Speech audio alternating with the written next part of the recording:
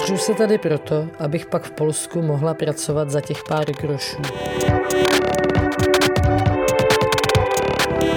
Druhá část reportáže z farmy v Německu z cyklu Hrdinové kapitalistické práce, který přináší svědectví z prostředí špatně placených zaměstnání v západní Evropě.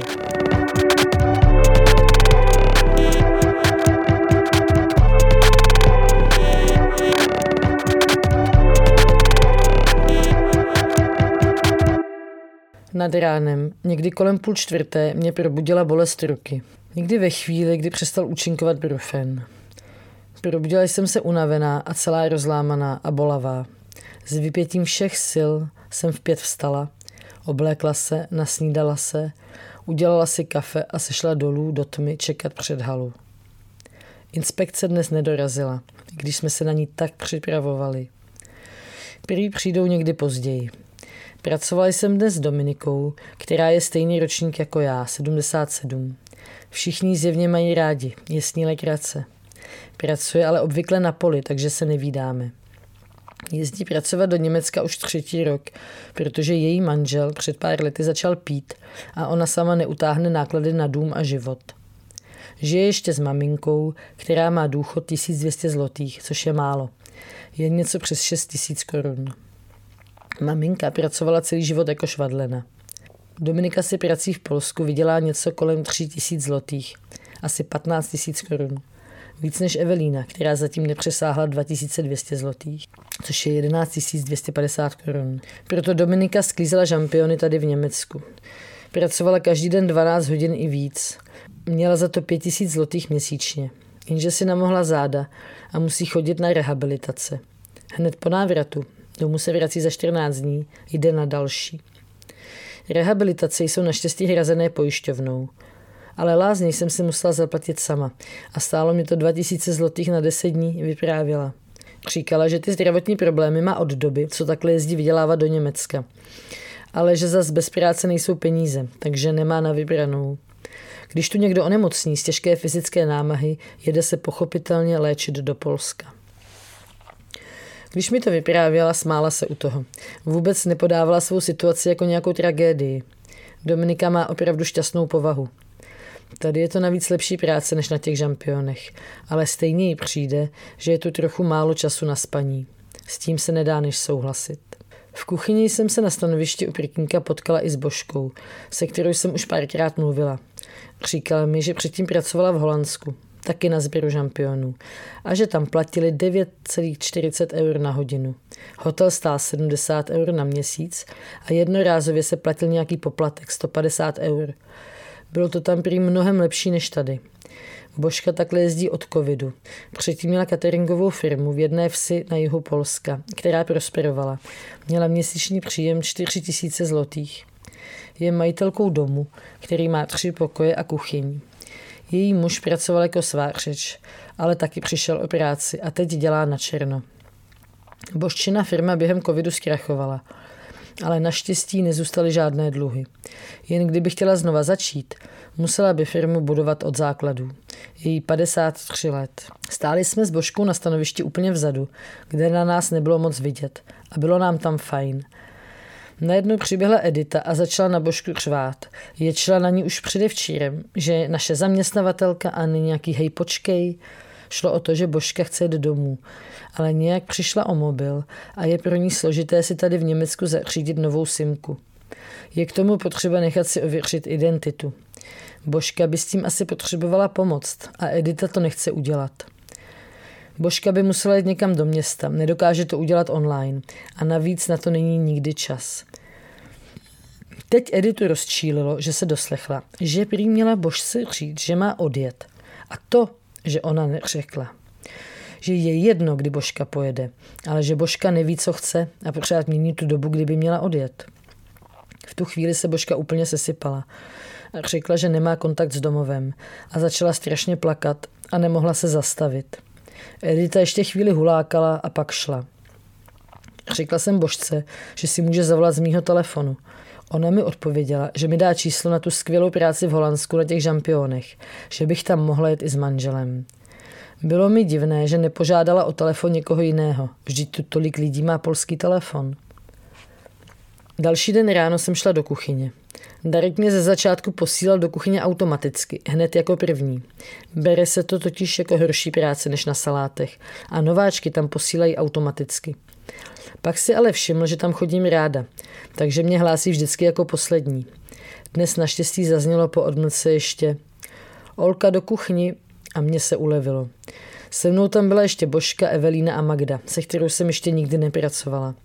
Božka chtěla pracovat se mnou a Evelína taky. Zatímco Magda chtěla pracovat s Božkou. Tak kolem toho bylo chvíli dusno, ale pak jsem šla dělat s Evelínou a Božka s Magdou byli spolu. My jsme se s Evelínou u práce hodně nasmáli, hlavně když nám šéfová Ivona dala předělávat cibule, abychom se naučili správně loupat.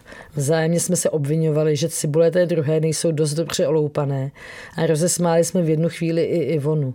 To je naše nová šéfová. Vystřídala Bognu, která někam odjela. A musím říct, že i když dost ječí, mám jí fakt ráda, protože je s ní legrace, je chytrá a není zlá. Ivona je protivná doopravdy jen ve chvíli, kdy je toho moc. Jinak je ten Jekot jenom takový divadlo a naučila jsem se s ní vycházet. Práci v kuchyni mám mnohem radši i proto, že i když se tam řve, nejezdí tam na tom svým vysokozdvižným vozíku ten skurvysyn Darek, co na salátech pořád někoho šikanuje.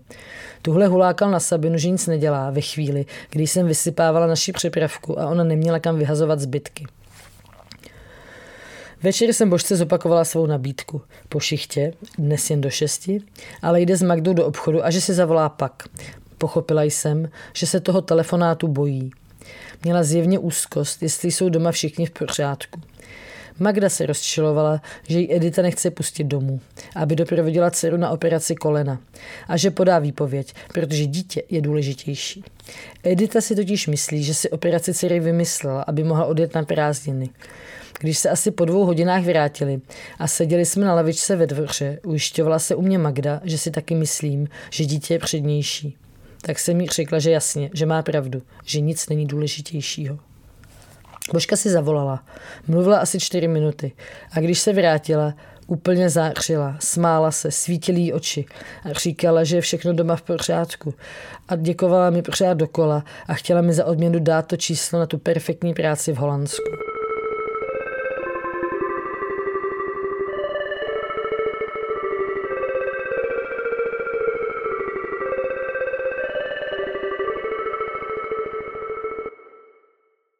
Pátek je definitivně nejlepší den.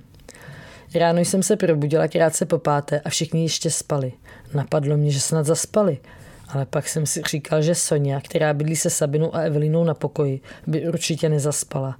Ale zas chodí někdy na pole a pole má dnes začínat později, uvažovala jsem v posteli. Ale pak vstala moje spolubydlící Justýna a tak jsem vstala taky. V kuchyni jsem se jí zeptala, v kolik dnes začínáme a ona říká, že o 6:30. To jsem včera přeslechla. Měla jsem tak ráno víc času.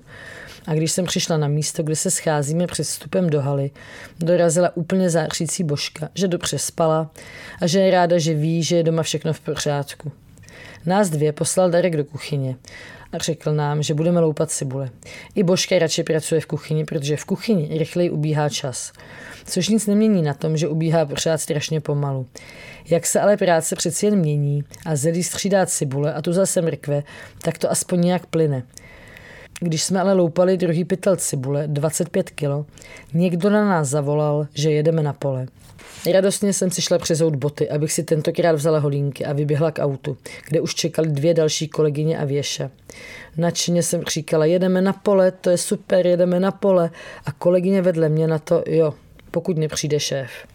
Svítilo sluníčko, i když ze začátku byla ještě trochu zima. Jeli jsme na místo, kde jsem byla na poli už minulý pátek a začali jsme plít. Jiný kolegyně jezdí sbírat saláty, ale tam jsem ještě nikdy nebyla. Věša si při práci ráda povídá. Tak ženskými řešili děti a vnoučata i rodiče a tak vůbec život. V jednu chvíli se na mě otočila a řekla, jsi pracovitá dívka. A zářivě se na mě usmála. To byla první pochvala, kterou jsem si tady vyslechla. Když nepočítám to, že dodělám úkol v kuchyni a nikdo mě neseřve, že je něco blbě. Žensky se bavily o jménech dětí a vnuků a Věša vyprávěla, jak jí její máma vždycky říkávala. Věško, dětem se musí dávat svatá jména. Jednou jí odpověděla: a maminko, Věslava je svaté jméno? Když jsme pleli v kleče, říkala, že nesmí přijít šéf a vidět to, protože by se zlobil. Neví, co by se stalo, ale bylo by to hrozný. Jeho představa je, že budeme všechno dělat ve stoje nástroji a zakazuje schejbání, jenže ono se to motikou dělat nedá. On tomu nerozumí, řekla Věša. A opravdu, na některých místech, kdybychom to dělali jen motikou, tak bychom mu museli vykopat ty jeho saláty, protože plevel je pod nimi. Tak jsme to dělali rukama a motiky jsme měli pořád u sebe, abychom mohli rychle začít předstírat, že to děláme motikami. Nějak jsme se dostali k tomu, že jsem z nevěřící rodiny. Když se bavíme, nic nezamlčuju, zásadně nelžu a na všechny otázky odpovídám popravdě. O tom, že někdo není věřící, ženský ještě neslyšeli a nechali si slovo ateista několikrát zopakovat. Ptali se, kdo dává u nás dětem jméno, když ne kněz. Na to jsem odpověděla, že rodiče. A kde jsou takoví lidé pohřbení? Tak jsem vysvětlovala, že normálně na hřbitově. A co je s váma po smrti? Ptala se zaraženě Věša. Nic, prostě umřeme a pak už není nic, odpověděla jsem. Pracovali jsme dál a já uvažovala, jestli jsem radši neměla mlčet, ale Věša řekla za chvíli spokojeně, že je ráda, že se dozvídá o jiných světech, o kterých dosud neměla ponětí. Věša prosadila, že ženy mohou řídit ta velká 9místná auta. Před jejím příchodem sem to směli dělat jen muži. Ona sama má řidičák na autobus, protože chtěla být řidičkou autobusu, ale nakonec se jí nestala. Asi hlavně proto, že nedávala práci v noci. Když žila v Polsku, vydělávala 1400 zlotých měsíčně. A to bylo strašně málo. Proto si našla tuhle práci. Ale moc se jí stýská po manželovi. Těší se, že spolu budou ve stáří žít v jejich domě, do kterého teď investuje všechny peníze, které tu vydělá. Pracuje tu už 5 let. I když je ta práce tak jednotvárná, čas na poli ubíhá rychle. Byli jsme tam 6 hodin a klidně bych tam byla dál, ale zvládli jsme dodělat všechno. V jednu chvíli jsme se dostali k cizím jazykům a Věša říkala, že žádné neumí, ale pak se zasmála a řekla: umím ale trochu rusky. Tak jsme prohodili 2 věty v ruštině a ona si vzpomněla na písničku Pust si jak dá budět slunce a začala jí zpívat. Přidala jsem se a pak další ženský. Jak jsem rukama hrabala v té hlíně, svítilo sluníčko a zpívali jsme si. Říkala jsem si, že kdyby byl každý den jako tenhle, byla bych to klidně pořád. V pondělí přišla dlouho očekávaná kontrola. V hale byl skutečně stojan s rukavicemi a čepci na hlavu. Byla tam taky nová lékárnička. Markus, majitel farmy a Editin manžel, měl proslov, který překládal Darek. Dozvěděli jsme se, že nesmíme vycházet ven z haly, že nesmíme mít nic u sebe a že máme pracovat, jako by tu nebyl žádný stres. Darek mě poslal do kuchyně, kde jsem pracovala s Luciou, která si pořád šahala rukou na zápěstí. Tak jsem se ptala, jestli jí to bolí a slíbila jí, že jí donesu brufáče. Měla radost. Děti má odrostlý a má v Polsku práci, která není tak špatně placená. 3500 zlotých, to je 17 900 korun. Potřebovala si jenom na něco našetřit a vrací se zase zpátky. Patří k těm lidem, kteří ze své mzdy v Polsku nějak vyjdou, ale nemůžou si koupit už nic navíc. V 8 nás převelili na saláty, včetně Ivony, naší šéfový, a kuchyň jsme úplně zavřeli. Dělali jsme, že žádná kuchyň ani není. Pracovali jsme pomalu, bylo to strašně divný. Pak ale přišla zpráva, že musíme rychle vyexpedovat velký počet salátů, které nazýváme srdce, takže naběhli žensky z druhého pásu. Byli jsme děsně namačkaný a kmitali jsme jak šílený. Mělo to být bez stresu, smála se té situaci Ivona. Museli jsme to stihnout, než přijde ta kontrola. A pak se zase přešlo do pomalého, předstíracího tempa. Najednou jsem periferně viděla, jak někdo stojí vedle lékárničky, které jsem si nikdy předtím nevšimla. Buď tam nebyla, anebo byla něčím zakrytá. Bylo to u toho stojanu, kde byly rukavice, čepce, nějaké pytle, lékárnička. Za chvíli procházeli kolem mě. Byli to 2 muži a povídali si s Darekem. Koukla jsem na ně, ale oni nás neviděli. Prošli kolem nás, jako bychom tam nebyli. Skončili jsme za 10 minut 12. Museli jsme uklidit halu, která se normálně před obědem neuklízí. Nesměli jsme do 12 vylézt ven, ženský byli podrážděný, byli jsme 6 hodin bez jídla, vody a cigaret. Většina z nás nešla celou tu dobu na záchod, protože jsme tam chodit neměli. Já jsem to ale nevydržela a jednou jsem se vyčurat byla. Mám novou spolubydlící Gabrišu, která se vrátila z dovolené a spí nahoře na palandě na 3. nejvyšší posteli. Není ani alkoholička, ani sociální případ, ani nemá žádnou psychickou poruchu. Je to normální a strašně milá ženská. A já jsem se přistihla, že se večer těším domů, že tam bude někdo perfektně normální a milej. A začíná mi být líto, že už tak brzo jedu domů. Potkali jsme se v kuchyni. Oznámila mi, že mi přeskládala věci v ledničce. Vrátila se z dovolené a spí u nás v pokoji, takže tam teď budeme 4 a za pár dní, až se vrátí Jola, nás bude 5. Žila 30 let v Itálii s italským manželem, vychovala 1 dítě. Pak se rozvedli, ona se vrátila do Polska a zjistila, že se prací v Polsku neuživí. Ex-manželí ze začátku pomáhal, ale nechtěla toho zneužívat a tak začala jezdit do zahraničí na práci. Díky Gabriše mě v pátek kolem 8 odvolali z kuchyně, že jedu na pole. Vyběhla jsem a jela jsem na sběr salátů a dokonce s Gabrišou. Svítilo slunce, byla to paráda. Gabriša, Izabela a Marta a já jsme se postavili k takovému pásovému přepravníku u vozu. Monika, to je úplně mladá holka, o které jsem si ze začátku myslela, že je taky studentka brigádnice. Řídila traktor. A 4 lidi byli nahoře a saláty, které jsme dávali na přepravník, skládali do přepravek. Hodně na nás křičeli a nadávali nám. Třeba, že dál dáváme na pás saláty, když oni právě nemají přepravky. Pak se jim nelíbilo, že se schýbám tak, že pokrčím kolena. To prý šéfová Edita nedovoluje. A člověk se má ohýbat tak, že nohy zůstanou rovné, nepokrčené. Gabriša mi všechno trpělivě vysvětlovala a pozbírali jsme saláty až do konce pole. Taky jsme se co hodinu zastavili a dali si cígo. Když jsem říkala Gabriše, že je to super, varovala mě, ať o tom nemluvím na hale. A když se mě někdo zeptá, jaký je to na poli, ať řeknu, že je to těžká práce. Což tedy je. Fyzicky asi větší záhul než práce v hale, ale je to venku a jsou tam ty pauzy na konci pole. Gabriša mi vyprávěla, že na poli zhubla za 2 měsíce 9 kilo. Najednou nastal zmatek. A začali jsme dávat saláty do přepravek, ale jiné a z jiného záhonu. A potom jsem viděla, jak se blíží Markus. Všichni panikařili a byli jak opatření, že jede šéf. A chvíli mi říkali, ať rychle sbírám, a pak zase naopak, ať to rychle nechám. Byli úplně vyděšení a nikdo nevěděl, co máme dělat. Markus, který vypadal blahobytně a dobrácky, trochu jako přerostlý hobit a který vždycky na statku laskavě promlouvá se zákazníky, se pomalu blížil na nějakém vozítku.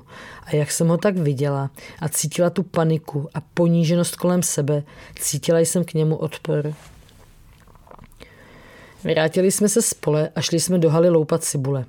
Dnes se tedy nekončí ve 12, i když je pátek. Kolegyně Marta vyprávěla, že jezdí pracovat do Německa 2krát ročně. Jezdí i na křes, na sever Německa, kde je na hodinu 8 eur. Ale není to tam na poli, tam jsou jen Rumuni. Poláci pracují na hale. Po hodině přišla do kuchyně Věša a zeptala se, kdo chce jít na nákup. A já se okamžitě přihlásila a spolu se mnou i Mariša a asi 4 další ženský. Řekla nám, že máme být za chvíli před ubytovnou, že nás nabere.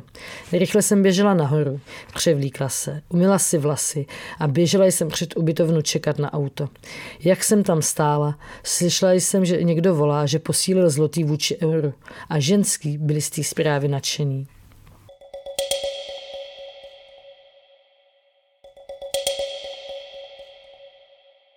Stáli jsme před jejich ubytovnou a čekali. Popošla jsem, abych byla na sluníčku. Měla jsem mokré vlasy a byla mi zima. Mariša to viděla, popošla taky. Roztáhla ruce, usmála se do slunce a řekla, německé slunce. Cítila jsem, že je nádherný den. Řekla jsem Věše, ať na mě nečeká, že dojdu po nákupech domů pěšky. Chtěla jsem si dnes nakoupit sama, i když pozorovat to nákupní šílenství a to, jak jsou moje kolegyně nadšené z toho, že si můžou dovolit koupit všechny ty hezké a dobré věci, je taky dost zajímavé. Potkala jsem Stašu a chvíli jsme si povídali. V Polsku vydělávala 2400 zlotých, zhruba 12 000 korun. Ptala se, jak je to v Česku. A já jí říkala, že vydělávám na bydlení, ale jsme 2. To pak jde, když jeden vydělá na bydlení a druhý na jídlo. Ale já jsem sama, řekla smutně. Seděla na obrubníku u obchoďáku a působila tak zranitelně a jemně. Skoro jsem nepoznala, že se jedná o tutéž ženu, která má na hale rychlé a štrhané pohyby, jede jako stroj, nikdy se neusměje a umí být nepříjemná a zlá. Je to tady tvrdý, říkala. V Polsku vyjde tak s nájmem a jídlem, ale potřebuje taky nějaký léky a už si pak nemůže koupit například boty. Každý výdaj navíc je problém. Její 30letý syn si chtěl koupit byt a ona ho od toho zrazovala, protože hypotéku by platil až do důchodu. Teď mu pomáhá spořit s tím, že až ona bude v důchodu, tak on se o ní postará. Taky se ptala, proč Poláci jezdí do Česka pracovat, když tam máme taky nízký mzdy. Chtěla jsem se vrátit pěšky, ale cestou zpátky mě nabrala Věša, když jela kolem svým osobním autem. Věša je jediná ze zaměstnankyň, která tady má vlastní osobní automobil. Cestou domů jsme si povídali a já se jí zeptala, jestli chodí k volbám. Ptala jsem se i jiných kolegyň, ale zatím mi všechny řekli, že nechodí. Ne tak Věša. Chodím a volím křesťanské strany, protože jsem křesťanka. Volím PiS, ale pro mě je ta politika strašná magie. Vůbec nechápu, proč je tolik politických stran, když byla jedna a stačilo to. Vysvětlila mi svůj postoj k volbám. Strávili jsme spolu v autě hezký čas a náladu mi neskazilo ani to, že jsem, když jsme dojeli domů, dostala vynadáno od Justýny za to, že jsem se flákala po nákupech, když jsem měla uklízet ubytovnu. Co pak si zapomněla, že máš dnes úklid, sepsula mě na dvoře. Fakt jsem na to úplně zapomněla. Večer jsem telefonovala s Tomášem a protože jsem měla špatný signál, došla jsem až k ubytovnám, které jsou na druhé straně dvora. Ozývala se odtamtud muzika a když jsme kolem 9. dotelefonovali, viděla jsem, že tam jde Gabryša. To mi dodalo odvahu. S Gabryšou se nebojím ničeho. A tak jsem se tam šla podívat. Vešla jsem tam a byl tam rozjetý večírek. Pouštěla se tam hudba a tancovalo se. Hned jsem se přidala, jen tedy nabídky tvrdého alkoholu jsem odmítala. A když to nešlo, tak jsem si jen cucla, protože jsem myslela na to, že ráno musím vstát. Bylo to veselé a byla jsem šťastná, když jsme tancovali. Pátky jsou tady fakt nejlepší dny. Poslouchali jsme různý polský hity, třeba Piontunio. Moje kolegyně, které text znali naspaměť, zpívaly. Už to nevydržím. Už to nevydržím. Budu mít to i tamto, auto a dobrý cash, jak DiCaprio. Bude ze mě vlk, chvilku to bude trvat, hladce stoupám po žebříku, americký sen. Ale v pátek chvilku po páté mám v hlavě jenom dance a dnes nás určitě nikdo nezastaví. Byl to večírek na rozloučenou. Odjížděly 3 kolegyně. S jednou z nich, Izabelou, jsem si povídala poprvé. Seděli jsme spolu chvilku venku na lavičce. Vyprávěla nadšeně, jak se těší domů, jak musela odjet pracovat kvůli tomu, že si vydělala jen asi 2000 zlotých, když pracovala v Polsku v obchodě ve skladu. Nevyšla s tím. Výhledově se chystá do Holandska, kde by měla mít lépe placenou práci. Jiná kolegyně, Aldona, mi vyprávěla, že tu je už 1,5 roku. Než přijela sem, pracovala jinde v Německu, kde dostala číslo na Editu. Tak přijela sem a tady je to lepší práce, lepší podmínky. V Polsku si vydělala jen 1600 zlotých, měsíčně asi 8200 korun v pekárně. Přitom jen za nájem platila víc jak 1000 zlotých. 15 let žila v Itálii, kde se starala o děti a seniory. Má 16letou dceru, která bydlí u příbuzných. V 10 večírek skončil a všichni šli spát. Jen 2 kolegyně byly tak opilé, že to vypadalo, že odejít nezvládnou. Vracela jsem se s Gabryšou na naši ubytovnu a bylo mi lehko u srdce. Tolikrát jsem za poslední měsíce opakovala větu, že pracovní podmínky jsou jen jedny, protože na světě bude vždycky dost lidí, kteří budou ochotní odjet do jiné země a tam se udřít k smrti. Ta slova ale vlastně neměla obsah, který mají teď. Nemůžu se srovnat s tím, že lidi kolem mě dobrovolně tráví 14 hodin denně v práci a na množství hodin říkají, aspoň si víc vyděláme. A pak vidím večer ty strhané tváře, prázdné pohledy a únavu, která všechny zmáhá. Vidím, jak jsou na sebe lidi z vyčerpání zlí a jak už prostě nemůžou dál. Vzpomínám, jak přišla Maryša nadšeně zvěstovat naději, že dnes budeme prý končit už v 6. To bylo minulý týden, protože tento jsme nekončili před 8. Radost, když už je konečně konec, ale zároveň radost, že odpracovaných hodin je tolik. Moje kolegyně si tu realizují sny, že si koupí byt, že se zajistí na stáří, že pomůžou dětem. Některé tu zůstanou už na pořád, protože jim ta práce tady zničí jejich životy doma a taky hodně z nich pije. Jezdím teď na pole každý den. Tedy jen v neděli jsme nebyli, protože to oficiálně nepracujeme, takže jsou všichni v hale. Někdy je to skvělé, ale když prší, je to náročné. Poprvé, když pršelo, vytáhli si ženský pracovní nepromokavé oděvy a oblékli si je. Já žádný neměla a za chvíli jsem byla úplně mokrá. Ale i když jsem byla totálně promočená, byla mi zima a v gumácích mi čvachtala voda. Stejně čas na poli ubíhal rychleji než v hale. V úterý jsme se vraceli z pole už v 6. Kolegyně se ptali, jestli musíme ještě do haly. A Edita, která pro nás přijela, řekla, že si můžeme vybrat. Marta na to zahlásila. Šéfová je velká, což Editu urazilo, asi v tom cítila výsměch. A popuzeně řekla, že jestli chceme, ať na tu halu klidně jdeme. Ale nikdo nechtěl. Jenže po příjezdu domů se ukázalo, že zítra má být zase nějaká kontrola, tentokrát od odběratele, a že musíme uklízet. Skončili jsme skoro až v 11 večer a druhý den jsme v práci měli být v 5:30 ráno. To znamená vstávat v 4:30, 5 hodin spánku. V šílené únavě jsem měla druhý den ráno na pole. Pršelo. Mám už pracovní oblečení. Gabriša měla 2 a 1 mi půjčila. Když ale hodně prší, stejně promokneš. Do holínek mi natekla voda a kontrola přijela na pole, když jsme sbírali brokolice. Ten pán si nás vyfotil. Šli jsme polem, které bylo úplně mokré a poprvé se stalo, že tam nic nebylo. Žádné dost velké brokolice. Takže jsme tím polem jen šli a ten pán si nás fotil a vypadalo to, že snad ani nic neděláme. Cítila jsem se hrozně. Pak jsem měla ohromný štěstí, že jsem měla před obědem autem s Gabrišou a Monikou na jiné pole hledat mikrofony. To je taková zelenina, která vypadá jako malé brokolice. Po cestě jsem se ptala Moniky, která je 20, proč tu dělá, a ona mi vysvětlovala, že se v Polsku nedostane do práce jinak než autem a že nemá na to, aby si ho koupila. Bydlí na venkově.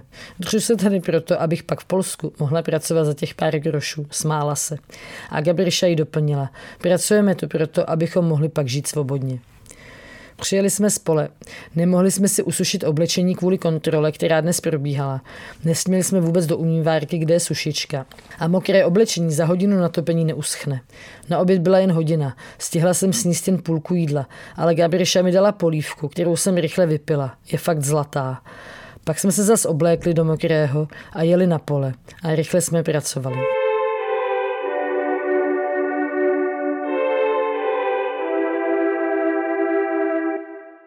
Další den jsme sbírali saláty a rvali je do přepravek. Neměli jsme totiž pás, který by práci urychlil. Plné přepravky jsme zvedali a podávali kolegům v nákladáku, kteří nám zase zpátky házeli přepravky prázdné a tak pořád dokola. Občas někdo z vedení zavolal, aby se zeptal, kolik jsme toho udělali. Pracovali jsme rychle, i když na nás nikdo nedohlížel. Poprvé za celý měsíc jsem cítila kromě rezignace a snahy pracovat co nejrychleji a co nejlépe ještě něco dalšího. Mluvilo se o tom, že až se vrátíme večer z pole, určitě nás ještě pošlou pracovat do haly. Jenže tento týden už to fakt přehání. Zítra budeme vstávat dokonce ve 4, protože šichta začne už v 5 a to jsme se večer dostali do postele pozdě. Předevčírem se na ubytovně zase do 11 uklízelo, takže na spánek pak po večerní hygieně nezbylo ani 5 hodin. Už 3 předchozí týdny byla práce vyčerpávající. Teď se ale požadavky vedení proměnily v peklo. Prý je v supermarketech nějaká akce na saláty, tak proto musíme tolik pracovat. Dali jsme si krátkou pauzu na cígo a ženský si mezi sebou rychle něco říkali polsky. Pak ke mně přišla Gabriša a zeptala se, či víš, co to je strajk? Vím, odpověděla jsem pobaveně. To je taková pěkná polská tradice. A pak jsme obě najednou vyhrkli solidárnost a rozesmáli se. Po chvíli, to už jsme zase pracovali, mi Evelína, která sbírala vedle mě, vysvětlila, že až se setmí a vrátíme se na statek, ani jedna z nás, co jsme na poli, nepůjde na halu, kde bychom pracovali dalších několik hodin. Musíme to tak ale udělat všechny. To je hodně důležitý, abychom byli jednotní. Přikývla jsem, že chápu a slíbila, že to neskazím. Pak jsme se zase honem dali do práce, abychom toho do setmění stihli co nejvíc. Pracovali jsme ten den už 12 hodin, když se začalo stmívat. Blížil se okamžik, kdy se mělo ukázat, zda jsme skutečně schopné se postavit vedení a nejít na halu. Pak ale přijel jeden ze šéfů a řekl, že zpátky nepojedeme, že ještě musíme nazbírat hodně salátů. Rozsvítil světla u traktoru a my pokračovali v práci za svitu reflektoru. I když jsme byli všechny tak unavené, že jsme se motali. Bolavýma nateklýma rukama jsme řezali saláty a skládali je do připravek, které jsme plné z námahu vyhazovali nahoru do náklaďáku. Pokračovali jsme tak ještě víc než hodinu. A i když se ozývaly hlasy, že už nemůžeme, všechny jsme dál pracovali. Tím, že jsme zůstali na poli i za tmy, jsme přišli o onen okamžik, kdybychom mohli říct, že na halu rozhodně nepůjdeme. Vzdor se utopil v nekonečném vyčerpání.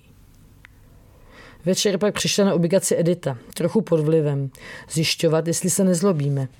Všichni se únavou motali, ale nikdo jí nic neřekl. Jen Gabriša říkala, ale Edito, jestli to takhle bude pokračovat, tak v tu chvíli jí Edita popuzeně přerušila. Tak co? Tak budeme unavené, odpověděla Gabriša. Lidi si zvyknou na všechno a začne jim to připadat normální. I já bych si zvykla, kdybych neměla na výběr. Další den mě bolelo všechno. Nejvíc ruce, který mám strašně nateklý. V kuchyni jsem ráno u snídaně viděla, že ruce mají nateklý všechny a to mě zaujalo. Tak jsem se ptala, čím to je, že máme všechny stejný problém. A Gabriša jen unaveně odvětila. No to máme od práce.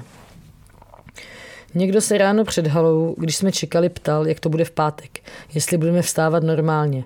Tak jsem se zeptala, co je normálně. Mariša řekla, že tady nic normálního není. Všichni už jsou naštvaní, přetažení. Když tak postáváme ráno ve tmě před vstupem do haly a blízký kostel odbije 6, vykřikne Mariša vždycky nahlas jdeme. A všichni se pohnou a začnou vcházet do haly. Dnes poprvé nevykřikla. Seděla tam úplně vyčerpaná a já se jí zeptala, jestli se těší domů. Má se vrátit už za měsíc a těší se moc. Někdy člověk musí udělat něco, aby přežil, řekla mi unaveně s úsměvem. Večer byli všichni po těch hrozných dnech podráždění a naštvaní, ale pak přišla Edita s tím, že zítra začínáme až v 6:30. První, koho jsem potkala, když jsem se to dozvěděla, byla Gabriša, která to taky už věděla. Poznala jsem to z jejího rozzářeného obličeje. Jak jsme se potkali, s jásatem jsme obě poskočili a objali se. Takový radosti, že zítra můžeme spát až do 5:30. V tu chvíli jsem ani já už necítila naštvání. Únava odešla, bylo mi fajn a byla jsem vděčná, že zítra začínáme o 1,5 hodiny později než dnes. V pátek ráno jsme jeli sbírat brokolice. To dělám snad úplně ze všeho nejradši. Je to skvělá práce. Možná jsem nikdy nedělala lepší. Na rozdíl od salátu, kde člověk musí strašně rychle sbírat a neustále se schýbat, brokolice se hledají a vybírají se jen ty velké. Traktor jede pomalu a když ho řídí někdo dobrý, jako je Monika, tak dává i pozor na nás, jak rychle se pohybujeme a rychlost jízdy upravuje. Větší brokolice usekneme a dáváme je na pás, který vede do náklaďáku. Nepršelo a bylo sucho a práce hezky ubíhala. Někdo se mě ptal na to, že jsem se živila jako učitelka. Nikomu nepřišlo divné, že tu pracuje někdo, kdo má vysokou školu. Několik kolegyň se v létě na práci v Německu potkalo s polskými učiteli, kteří si jezdí takto přivydělávat. V jednu chvíli jsme se zastavili a měli krátkou pauzu. S Gabrišou jsme se něčemu smáli a ona mi najednou řekla, neodjížděj, zůstaň tady, a objala mě. Bylo mi fakt líto, že musím pryč. Ale když jsem na konci směny slyšela, že zítra se začíná v 6, měla jsem radost, že mě už se to netýká. Po obědě jsem si zabalila a stavila se za Editou pro výplatu. Vzala si moje výkazy práce, ty oficiální i ty opravdové. Chviličku něco sčítala, odečítala a pak mi vyplatila peníze. Celkově jsem si za 4 týdny vydělala 1500 eur. Pořád se mě ptala, jestli si za to v Česku něco koupím, jestli je to pro mě dobrý výdělek.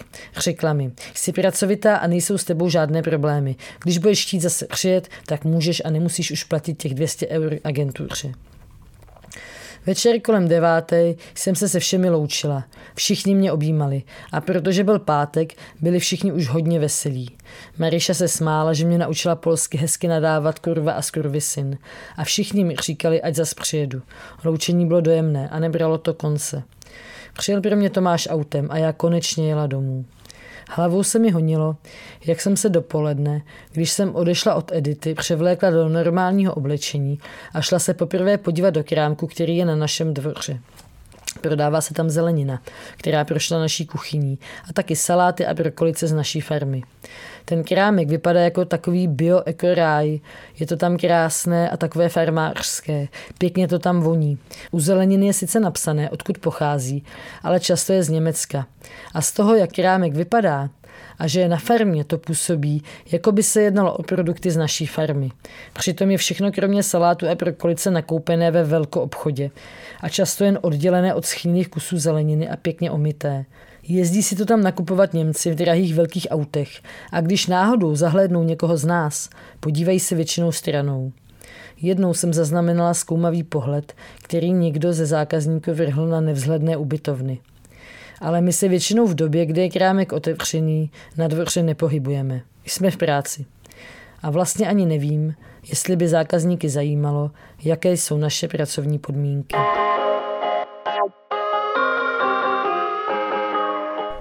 Poslouchali jste audioverzi textů ze série Hrdinové kapitalistické práce 2, který vznikl díky finanční podpoře nadačního fondu nezávislé žurnalistiky.